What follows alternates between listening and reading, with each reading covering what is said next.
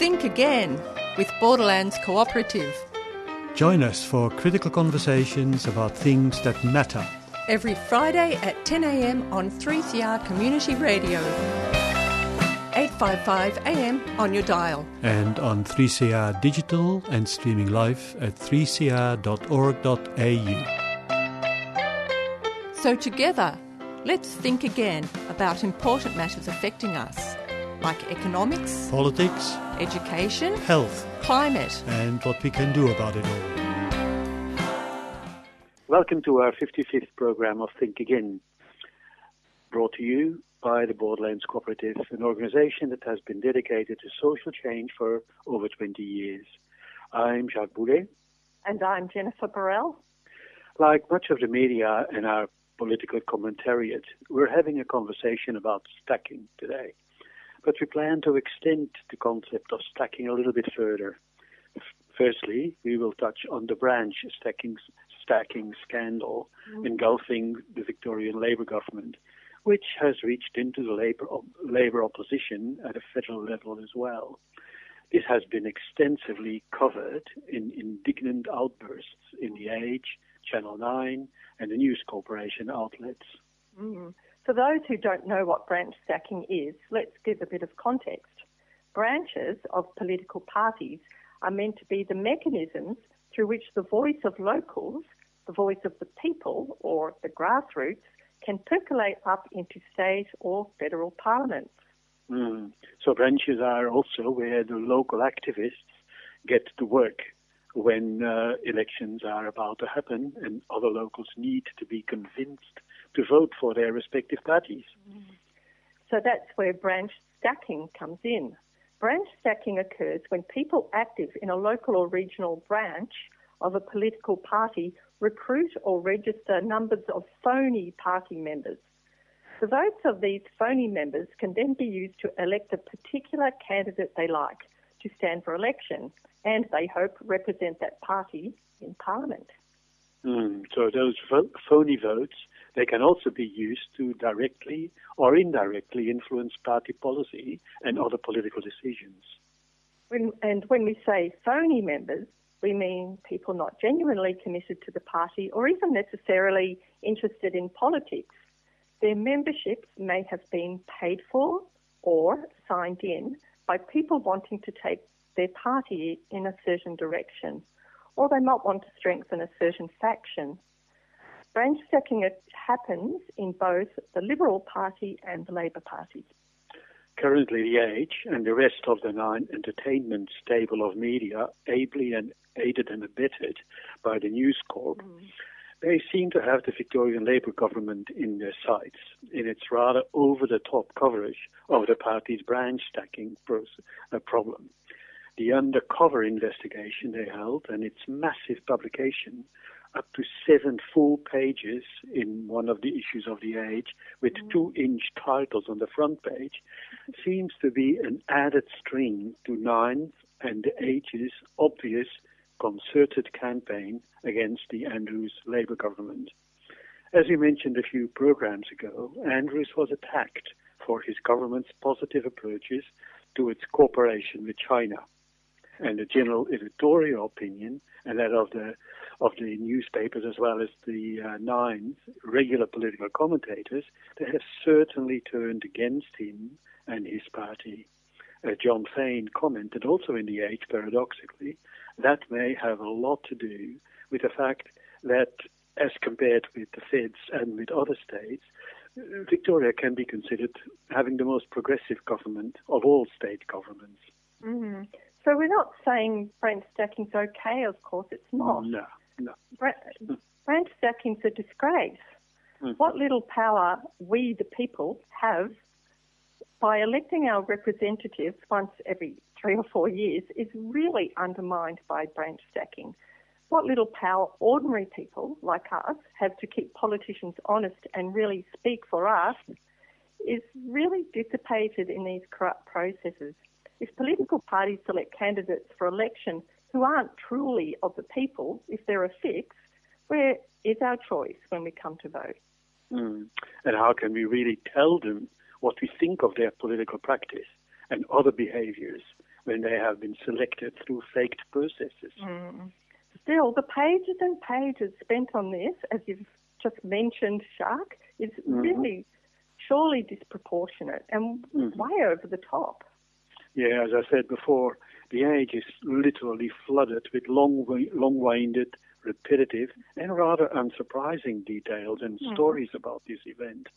Yeah, so I was wondering to myself when I saw all this, why did I so quickly feel bored and jaded by this coverage? And I had to think about it. Firstly, there's a feeling that editors and investigative journalists, with their, inverted commas, exclusives, attempt to manipulate me. It's an obvious manipulation as a supposedly passive and generally uninformed reader. Yeah, after all this stacking thing has gone on forever, and 3 days, really, if you think about it, as long as I can remember, and in all parties. So why suddenly do we need 7 pages, and that repeated over several editions of the Age, with the repeats of all the foul language its rather sad perpetrators have spewed at one another? And where is the more proportionate coverage of all the other matters affecting our lives to a far greater degree than the tomfoolery of third-rate politicians? Yeah, and I realised that was the other reason I was feeling a bit bored and jaded. Because what about, as you say, what about the reporting of all the other important things that are happening?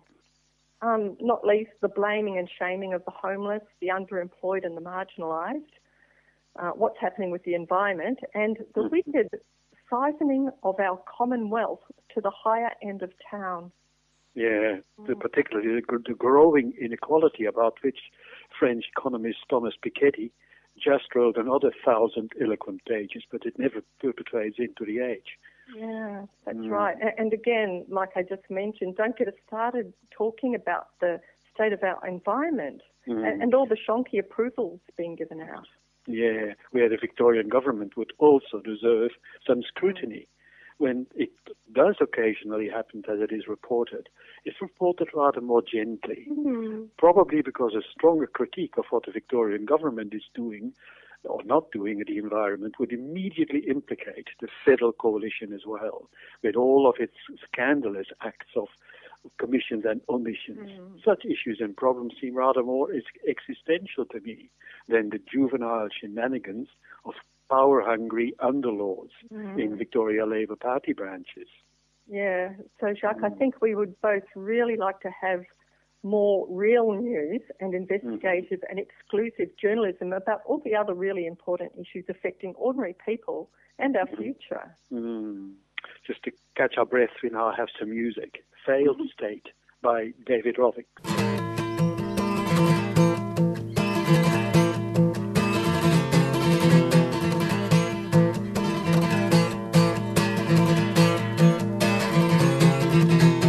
When you're working 2 jobs and living in a tent, when a house costs $1 million and you can't pay the rent, when politicians say they'll help but it keeps getting worse each time the landlord lobby pulls the strings of the purse, when the human right to housing isn't even part of the debate, you know you're living in a failed state.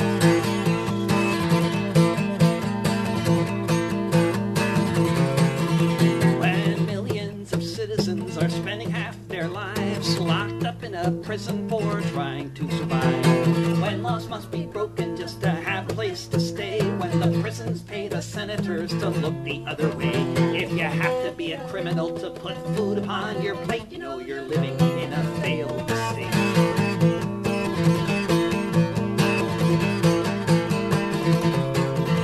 When you're facing climate breakdown, when the trees are all on fire, when half the country's underwater, when a climate change denier runs the nation, and the opposition party votes for oil rigs and pipelines, it's not so much a country as it is a corporation buckling under its weight, you know you're living in a failed state.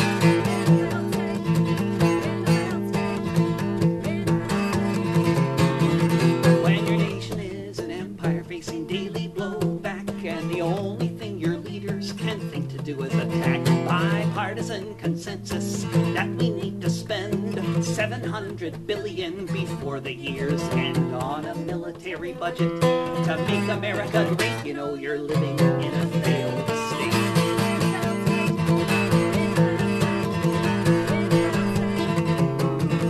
When almost every day some psycho with a gun has to open fire on a crowd before it's done. When a music festival becomes a free fire zone and all they can say is it's okay now he was acting alone. Buy some armor, pray to God, and hide behind a gate. You know you're living in a failed state. You know you're living in a failed state. You know you're living in a failed state. Hey, this is Jacob from Friday Ray, and I'm here to ask you to please dig deep. 3CR's June Station Appeal. I know times are tough, that's why I'm asking you, those of you who are still a bit cashed up, to dig deeper than ever, because many of our regular supporters can't right now, and you need to take up the slack. You know you have to, you know you want to, you know you should, so just do it. Go to 3cr.org.au and click on the big red word right near the top of the page. It says donate, and help keep Radical Radio live on air.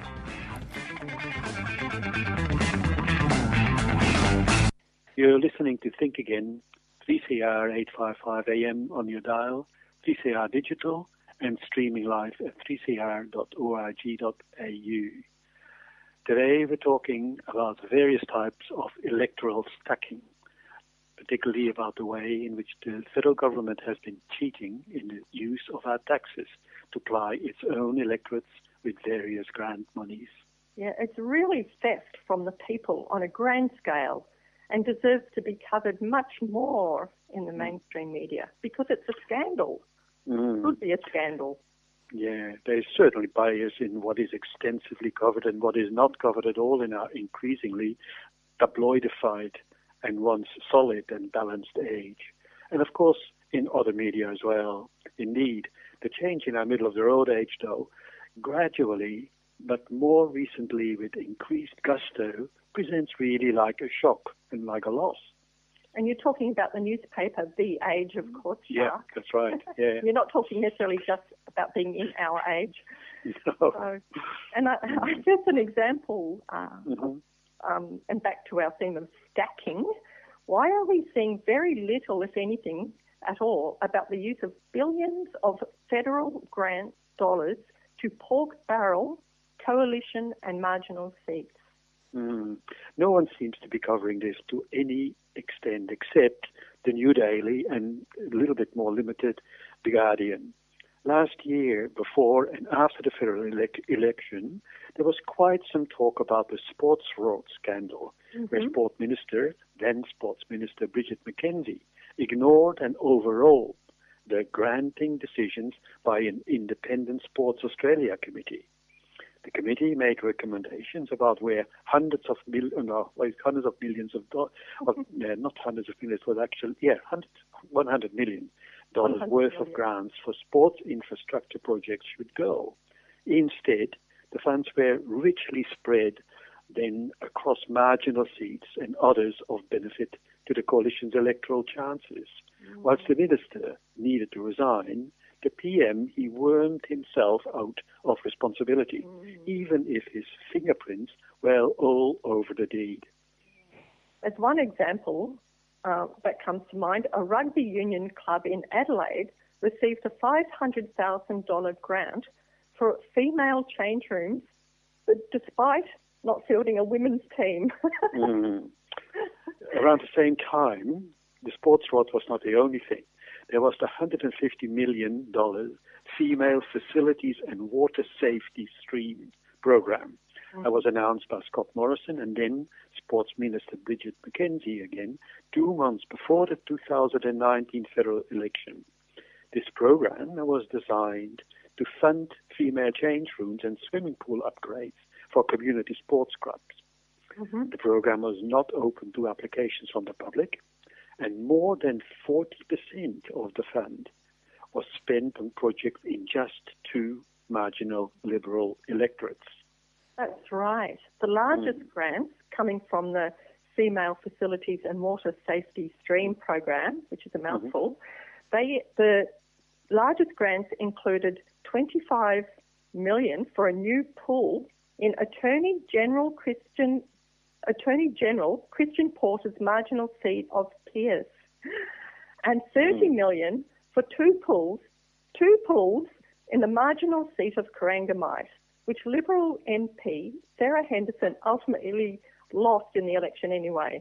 The Health Department has since become responsible for the Female Facilities and Water Safety Stream program, but it was not open to applications for grants, saying that the projects were selected, listen to this, as election commitments. The Office for Women was not involved in decisions about the grants, exposing them again as designed to help the Morrison government's re-election prospects.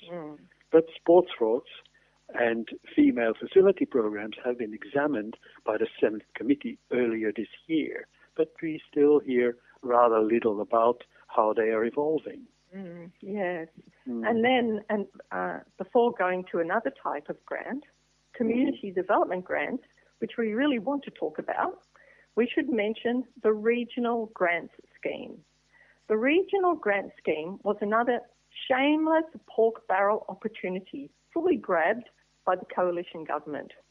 The National Party, with just 10 of the House of Representatives' 151 seats, scored nearly a fifth of the regional grants from the Regional Grant Scheme, $129.4 million of the $719 million.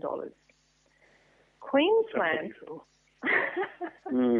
Well, it's not funny, but it's unbelievable. You can't believe it when you read the figures. Queensland's LNP also got a disproportionate piece of this grant pie. Overall, coalition seats grabbed 72.5% to Labor's 21.5%. Remember, this is the same federal government that harassed people on Centrelink to pay back phony debts through Robodebt.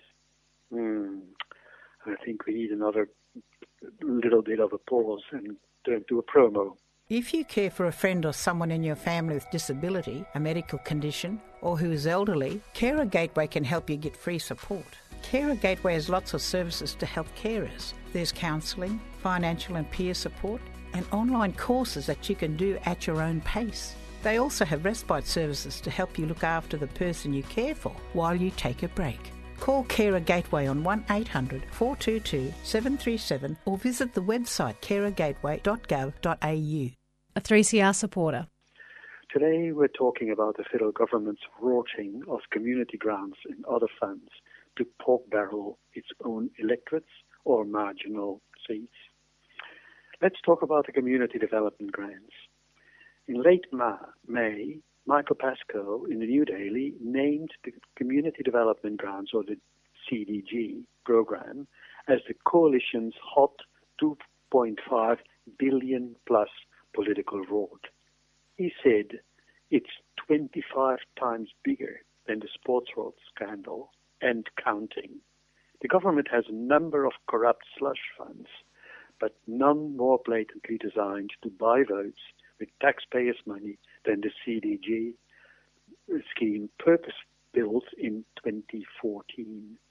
Pascoe tells us how a system of topping up community development grants has been put in place that conveniently syncs with the election cycle to improve the coalition's election chances, of course. So let's have a closer look at where the community development grants were allocated. Coalition seats received about 76% of last year's money, while Labor seats received just 20%. So, in other words, coalition seats got a little over 3/4 of the grant's money, and Labor seats got a fifth. This is using data from the government's own Grant Connect website. These precious federal community development funds, our money from our taxes, have been used to pork barrel especially national party seats quite outrageously. In 2019, Labour seats averaged $836,000 in community development grants. So $836,000. While national party seats got an average of $6.712 million. 6.7 million. So that is 836,000 on average for Labour seats and 6.7 million for national party seats. It's incredible.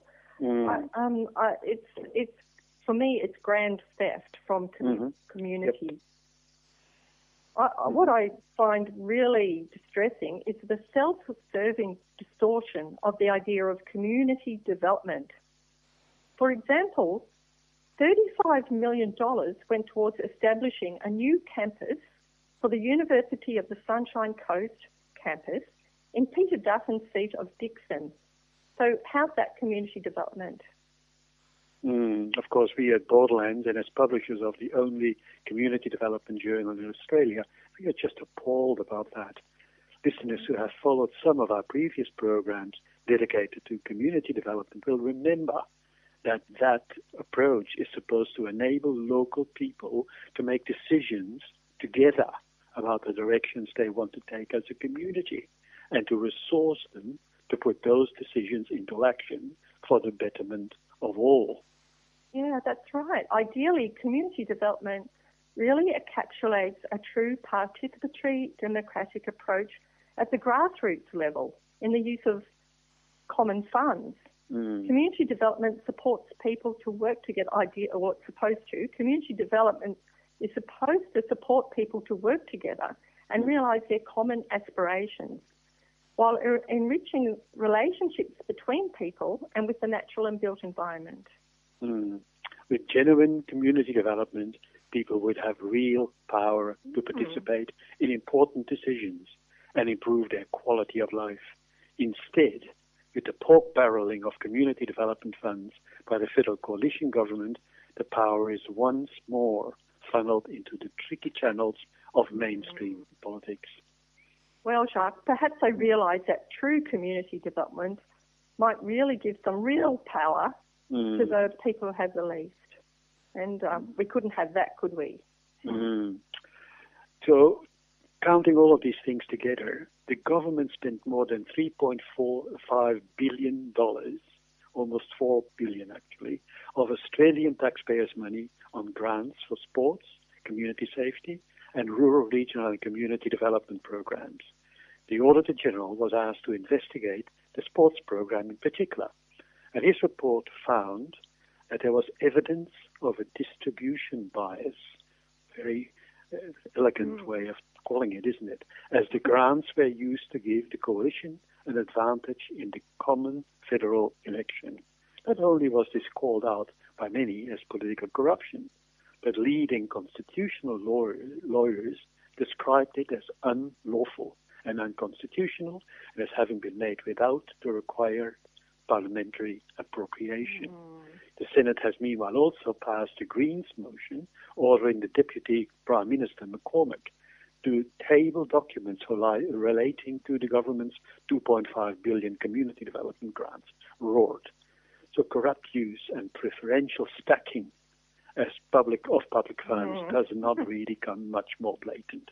That's right. So in the absence of mainstream media coverage of this, we really need to keep calling this sort of thing out. And thank goodness for 3CR as an alternative channel for news like this, as well as New Community, of course, that the mainstream media just doesn't seem to think is all that important. That's right. So with that in mind, please donate to 3CR as generously as you can and as you're able via the 3CR website, or just ring 3CR to find out other ways in which you can donate. The number is 9419-8377. And I have promised people that if we meet our secret target shark, we'll do genuine yodeling in our first program in July, and he promised, so he will do it. And it's in a good cause, of course. I would like to mention too, for a fairer distribution of our Commonwealth, which we've been talking about, please support the campaign to have Centrelink payments at a level that covers the basic cost of living on a permanent basis. The campaign is called Raise the Rate. So you can just use your search engine to find Raise the Rate. If you aren't on the internet, you can just contact your local federal MP and tell them why this is important to you. And possibly a couple of other truths as well. Thanks for listening to Think Again on 3CR Community Radio with Jacques Boulet and Jennifer Borrell. Remember, if you want to send us a message or ask about anything from today's program, you can email Borderlands at borders@borderlands.org.au. Just put Think Again in the subject line. Our programs are also available by podcast and via the 3CR website at 3cr.org.au. Thanks again to Leanne to help us with the recording, and as there were some technical problems, obviously, on Friday morning. We'll return with our normal program next Friday. Meanwhile, stay tuned for the following program, Dogs, or Defence of Government Schools.